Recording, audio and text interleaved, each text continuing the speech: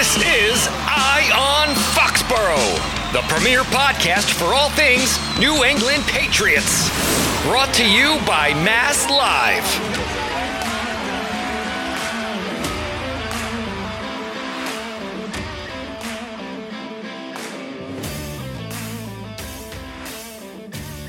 Welcome to the Eye on Foxborough podcast. I'm Karen Garigian. Today, I'm joined by colleagues Chris Mason and Mark Daniels. And we're thrilled to welcome NFL Network analyst Daniel Jeremiah. Daniel is the host of the Move the Sticks podcast, along with Bucky Brooks and Rhett Lewis. He is also one of the premier draft experts in the country. Welcome, Daniel. I appreciate you guys having me on. Is it weird to have a top pick like this? I don't know if you guys know how that works when you pick this high. No, we don't know how that works. New time. It's a new era. I know it. Well, they've had a few way back in the day, but that was a couple of decades ago, Yeah, Willie, I worked with Willie for a long time, so it's been a minute since Willie was coming through there. You just recently posted your first mock draft. You have quarterbacks coming off the board 1, 2, 3, including one to the Patriots. Are you basing that on need or because Daniels is that good and deserves to go in that spot? Both. I think he absolutely is that good. To the point where I don't know that he'll be there when the Patriots are on the clock. When this is all said and done. So it's I'll be shocked. I'll be shocked if we don't go quarterback. Normally this time of year, you put together a mock draft and I mean, free agency hasn't happened. Everybody's throwing darts. There's no real confidence in anything that you're putting together at this point in time. But with the way this draft is and who's picking up there, I can't see any of these three teams trading off of the opportunity that's right in front of them to get a quarterback.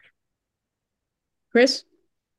Yeah, so you just kind of alluded to it, but how close are Drake May and Jaden Daniels in your evaluation, assuming that Williams is like 1 and then those two are 2 and 3? How close are they? Very close. To the point where in scouting, we all my buddies you talk to around the league, we kind of use similar verbiage during this time of year in that, you're kind of putting players in clusters. And then we use the phrase like a couple times, there's 2 players that are going to travel together through the process. So they're right there, this guy or that guy. If you had cards on the wall in the old days, now everything's on the computer. But if you had the magnets and you're putting them up there, like Jaden Daniels and Drake May would not be stacked over each other. Their cards would be next to each other and say, okay, these guys are going to travel as we go through everything in terms of, whether they were in an all-star game, combine, pro days, visits, all that stuff. And then we'll sort that out as we go along. And I guess just is Williams then your consensus 1? Is he in that conversation too, or is he a tier above? I have him a tier above right now, but it's not to say that those other guys couldn't, catch him as you're learning more about these guys through the process. I've been told nothing that would scare me off of Caleb.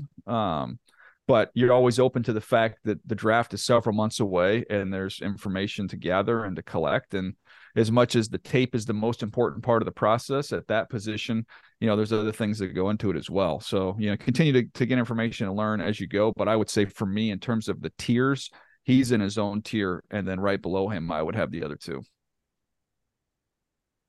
I know in the NFL draft, I don't know if there were many sure things, right? I mean, if there were sure things, maybe, teams would be a bit better at it. Sometimes there are dart throws. But when it comes to Drake May and Jaden Daniels, how close do you believe they are to sure things, to impact guys, to franchise quarterbacks? Well, at this position, it's become so dependent, and it always has been to a degree, but it just feels like even more so now. The opportunities these guys are presented are so different in terms of where they can go. And I think they can both grow into being trucks, as I like to call them. When you think about quarterbacks as trucks or trailers, trucks can pull the team along. Trailers need to get pulled by the rest of the roster. It's very, very, very rare. CJ might be a good example of it this year of like he established himself as a truck year 1. But for the most part, as you're getting into your career, you're going to be largely dependent on your surroundings and your supporting cast. So I think, look, if you tell me right now that these two guys go in a place where they're going to be protected, and they're going to have a real solid play caller, and they're going to have at least a couple playmakers around them, I'd feel very confident in saying that both those guys are going to be successful. It's just hard for rookie quarterbacks to be afforded that luxury, because normally the teams picking up there at the very top of the draft have a pretty flawed roster. Mm. The Patriots have three pretty glaring needs. Quarterback is one, offensive tackle another, and wide receiver a third. Good year for that. I was just going to ask about the depth of those positions in this draft. Absolutely. If you're going to say you had three needs in this draft, those are the three needs that you want, especially if you're positioned to get one of the quarterbacks, because those guys are going to go. But tackles, I think we're going to set a record for first round offensive tackles this year. I think the record is 7, I want to say. I think we'll have 8 first round tackles when this is all said and done, and that run will continue a little bit on into the second round as well. So it's a really, really deep tackle group. And receivers, it's going to be the anomaly is going to be the year where we don't have good receivers, because every college is playing with 4 and 5 wideouts. Everybody's chucking the ball, going all the way back to 7-on-7 in middle school to high school. Like, we're just, every year we get an influx of talented wide receivers, and this year's no different. Sure. I want to ask you a little more about the next tier of quarterbacks too, where in some places I've seen Bo Nix, McCarthy, and Penix all clustered together, but you have Nix going 14. So yeah, first of all, just like, what separates him from those two in that evaluation? Sure. Well, I mean, first of all, like, full disclosure, I had not, when I did that first mock draft, I had not done a ton of work on JJ McCarthy. Actually, it's what I've been doing all morning this morning, is going through and watching him. He's a good player. I think he's got a real chance to go in the first round, and I wouldn't rule out Penix, finding his way into the first round as well. I just really like Bo Nix in terms of, some people will view the 61 starts as a negative. I view it as a positive. Like, he's going to be up and ready to go. He's seen a lot of looks. He's seen a lot of defenses. Everything he does is fast. He thinks fast. He's got quick feet. He's got a quick release. I think he's got more arm than people give him credit for. He's not a little guy. He's a 6'2", 225-pound dude who's really, really smart, really, really tough. And I like the fact also that he's been through some adversity. Auburn, everybody knows, it's documented, did not go well there. But I think the fact that he was able to go through some of that and come out the other side and play as well as he did and lead Oregon, I like the whole package of him. The sum, you might say, is a little greater than the individual parts. JJ McCarthy, and looking at him this morning, they don't put a lot on his plate, not a high volume passer. They run the ball a ton, but he has a live arm. He can really drive the ball, especially, in the middle of the field. He trusts it, and he can put the ball where he wants it. He's a good athlete. I mean, I think there's a chance he's going to run like in the low 4.5s. He can really move for a quarterback. And he's been on big stages and big moments and big games. So I love that about him. I thought, he's kind of the grade that I have on him right now is kind of that borderline, second round, first round grade. But there's so many teams with a need at the position that I would imagine he's got a good chance of getting up in there. And then Penix to me is just, in terms of just like the horsepower as an arm, like, he has got it. I mean, he has got a huge arm. I want to see him at the Senior Bowl, which I'll get a chance to see next week. Can he touch the ball? Can he layer the ball? Can he get the ball over linebackers, under safeties? I didn't know. I'd have a great feel for that with what I've seen. And then obviously, the injuries have mounted up over his career, and that's really the major concern with him. Not so much the age, but the health, the durability, the injuries. That's going to be a big hurdle for him. And that actually leads me into my question. The quarterback class as a whole, would you consider the top end generational? And how would you compare this class to previous classes or previous quarterback classes that have come out? Yeah, I don't know. I don't know that I would say generational. It's really solid. But the thing with these is, you go through and you try and learn lessons from scouting over the years. And I feel like there's been certain things you can take away from certain positions that have held true, and it's helped me have a higher batting average. This quarterback thing, man, like, it's just, there's years where you think it's great, and then it turns out to be not so great.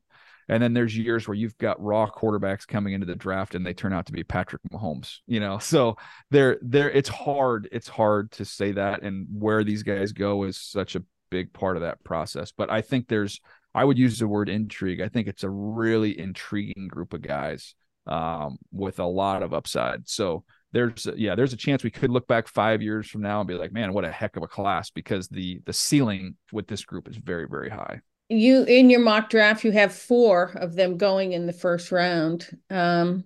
If the Patriots were to surprise a little bit and perhaps take the tackle there, Alt, or Marvin Harrison Jr., could you see them landing a quality quarterback, say in the second round, or would they have to move up? Yeah, I don't see that happening. I mean, first of all, like, I don't think they'd be able to get back into the range to get one. It would be difficult. It would be a bold move if they passed on one there. And you guys being in the market, I'll flip the script and ask you a question, because I was there for the Charger game and I know it was terrible weather. Patriots don't score a point. The stadium's not full. There was no life, no energy. And I used the phrase that offensively it was an unwatchable product. And then I sit there and say, you're picking third in the draft where there's 3 huge upside, exciting quarterbacks. It just felt like of any team, of any of the stadiums I was in last year, it felt like this is the one that needs an influx of some juice. And I just don't know that, trotting out the same group of quarterbacks, even with Marvin Harrison, would provide that. Whereas you have a chance right now, new face of the franchise, Mayo's stepping into this role. Let's get this thing needs a jolt. And I feel like the only way you get that jolt is if you take a quarterback. But I didn't know what your guys' vibe was from, maybe that was just a bad weather day and a bad environment. But I've been in that stadium, a zillion times. I'd never seen anything like that there before. I just think that, well, it might be different if Bill Belichick was still here and had the 3rd pick. But with a new regime, I'm fairly certain, unless they sign a Kirk Cousins, they'll go with quarterback there. That wasn't just the Chargers game. There were a lot of days like that last year with the offense where it was just unwatchable is honestly a good way to put it. The best way I put it is like the cardinal sin in sports. Forget, football, basketball, baseball, anything. You can't be bad and boring. People will actually, and maybe not in Boston, but in some markets, they will tolerate the losing if it's a fun, watchable product. But like, you can't be both bad and boring. And they've been that for a couple of years now where it's been tough to watch. But this is like a bigger picture question, and it might be a little too abstract, but just how do you characterize this draft as a whole? Some drafts are top heavy, some are really deep, some it's like, I don't know, in the top 50, it's like stacked. And then after that, it really falls off. Do you have a feel for like how this draft class is in general in that way? I'll have a better answer for you probably, a couple weeks from now as I get a chance to add more guys to the list that I've watched. But I would say it feels very top heavy thus far. It's not, and some of that, look, we only have 50 something juniors that came out. In previous years, we've had triple digits. So NIL's factored into that. A lot of these guys have gone back to school, and it's not just, I think some people said, no, that's going to impact the 5th, 6th, 7th rounds. And I'm like, there's going to be guys day 2. Like, you're going to be sitting there in the 3rd round and go, holy crud, that guy went in the 3rd round. Because I do think it falls off. And I think this is that one in between year where if this is going to be the new normal, I think next year, obviously you get the influx of all the guys that we thought would come out this year. So then I think you have a full class next year. And previous years, you have the huge number of juniors. I think this is kind of that in-between year where I don't think it's going to be a very deep draft. Karen alluded to this, like if Bill Belichick was running the Patriots, they probably handled the draft differently. So say hypothetically, they give you the GM job and the option, they say to you, all right, we could sign a Kirk Cousins, a Baker Mayfield, and then draft a Marvin Harrison Jr., or we try to sign one of these free agent wide receivers, T. Higgins, Michael Pittman, Mike Evans, and then go for the quarterback. If you were in charge of the Patriots, which direction would you go in? I would go young quarterback, veteran receiver. I think those veteran receivers really, really benefit and help a young quarterback. And I just would feel like, man, I don't want to be back here 2 years from now. We're in the same exact spot. Maybe I get 2 years out of Kirk Cousins, and that's great. But then we start all over again. I wouldn't want to do that. And I don't think there's any guarantee that you're going to be picking in this position where there's quality players at the position staring you in the face. So I think the opportunity, the opportunity cost to pass on one is too large. If you're a GM, your job should be to think long-term best interest of the organization. Coaches can be thinking a little different, worried about tomorrow's practice. But as a general manager, you've got to be able to set the course for, hopefully a decade plus. I think you got to take your swing. Do you see the Bears definitely taking Caleb there, and or perhaps, I mean, what happens to Justin Fields? Do they trade him in this draft? And if one were to get Justin Fields, what are they getting? Look, this league will surprise us all the time, but I would be shocked they didn't take Caleb Williams. I just expect that's what they would do.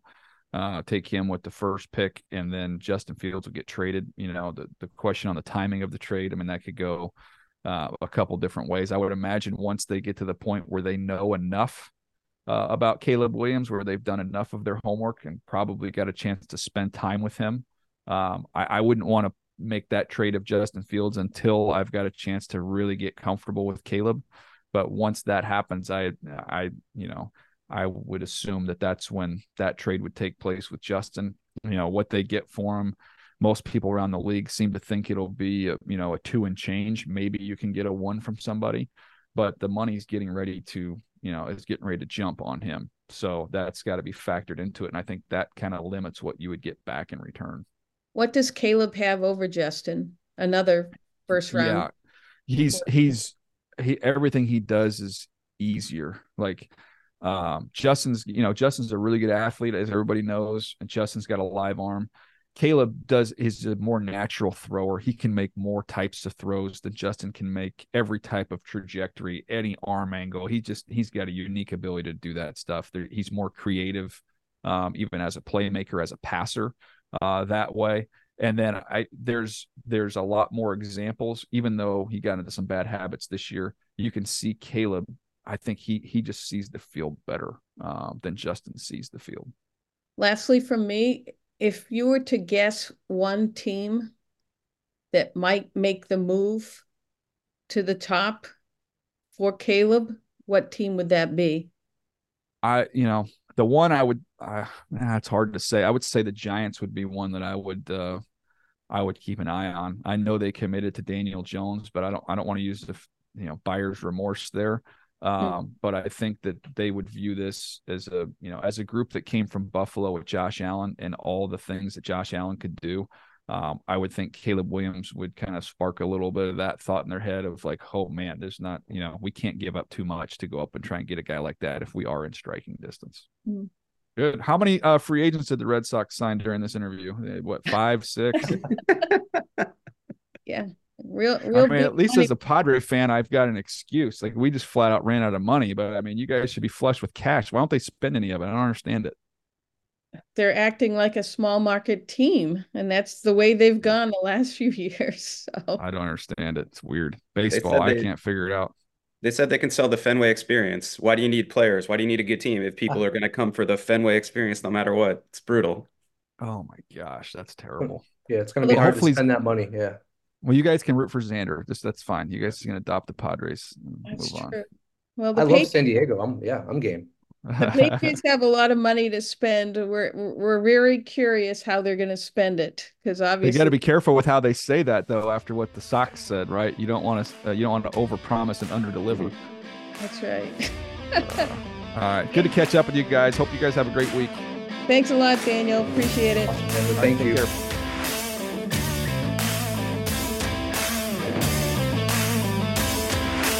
This has been Eye on Foxborough, brought to you by Mass Live.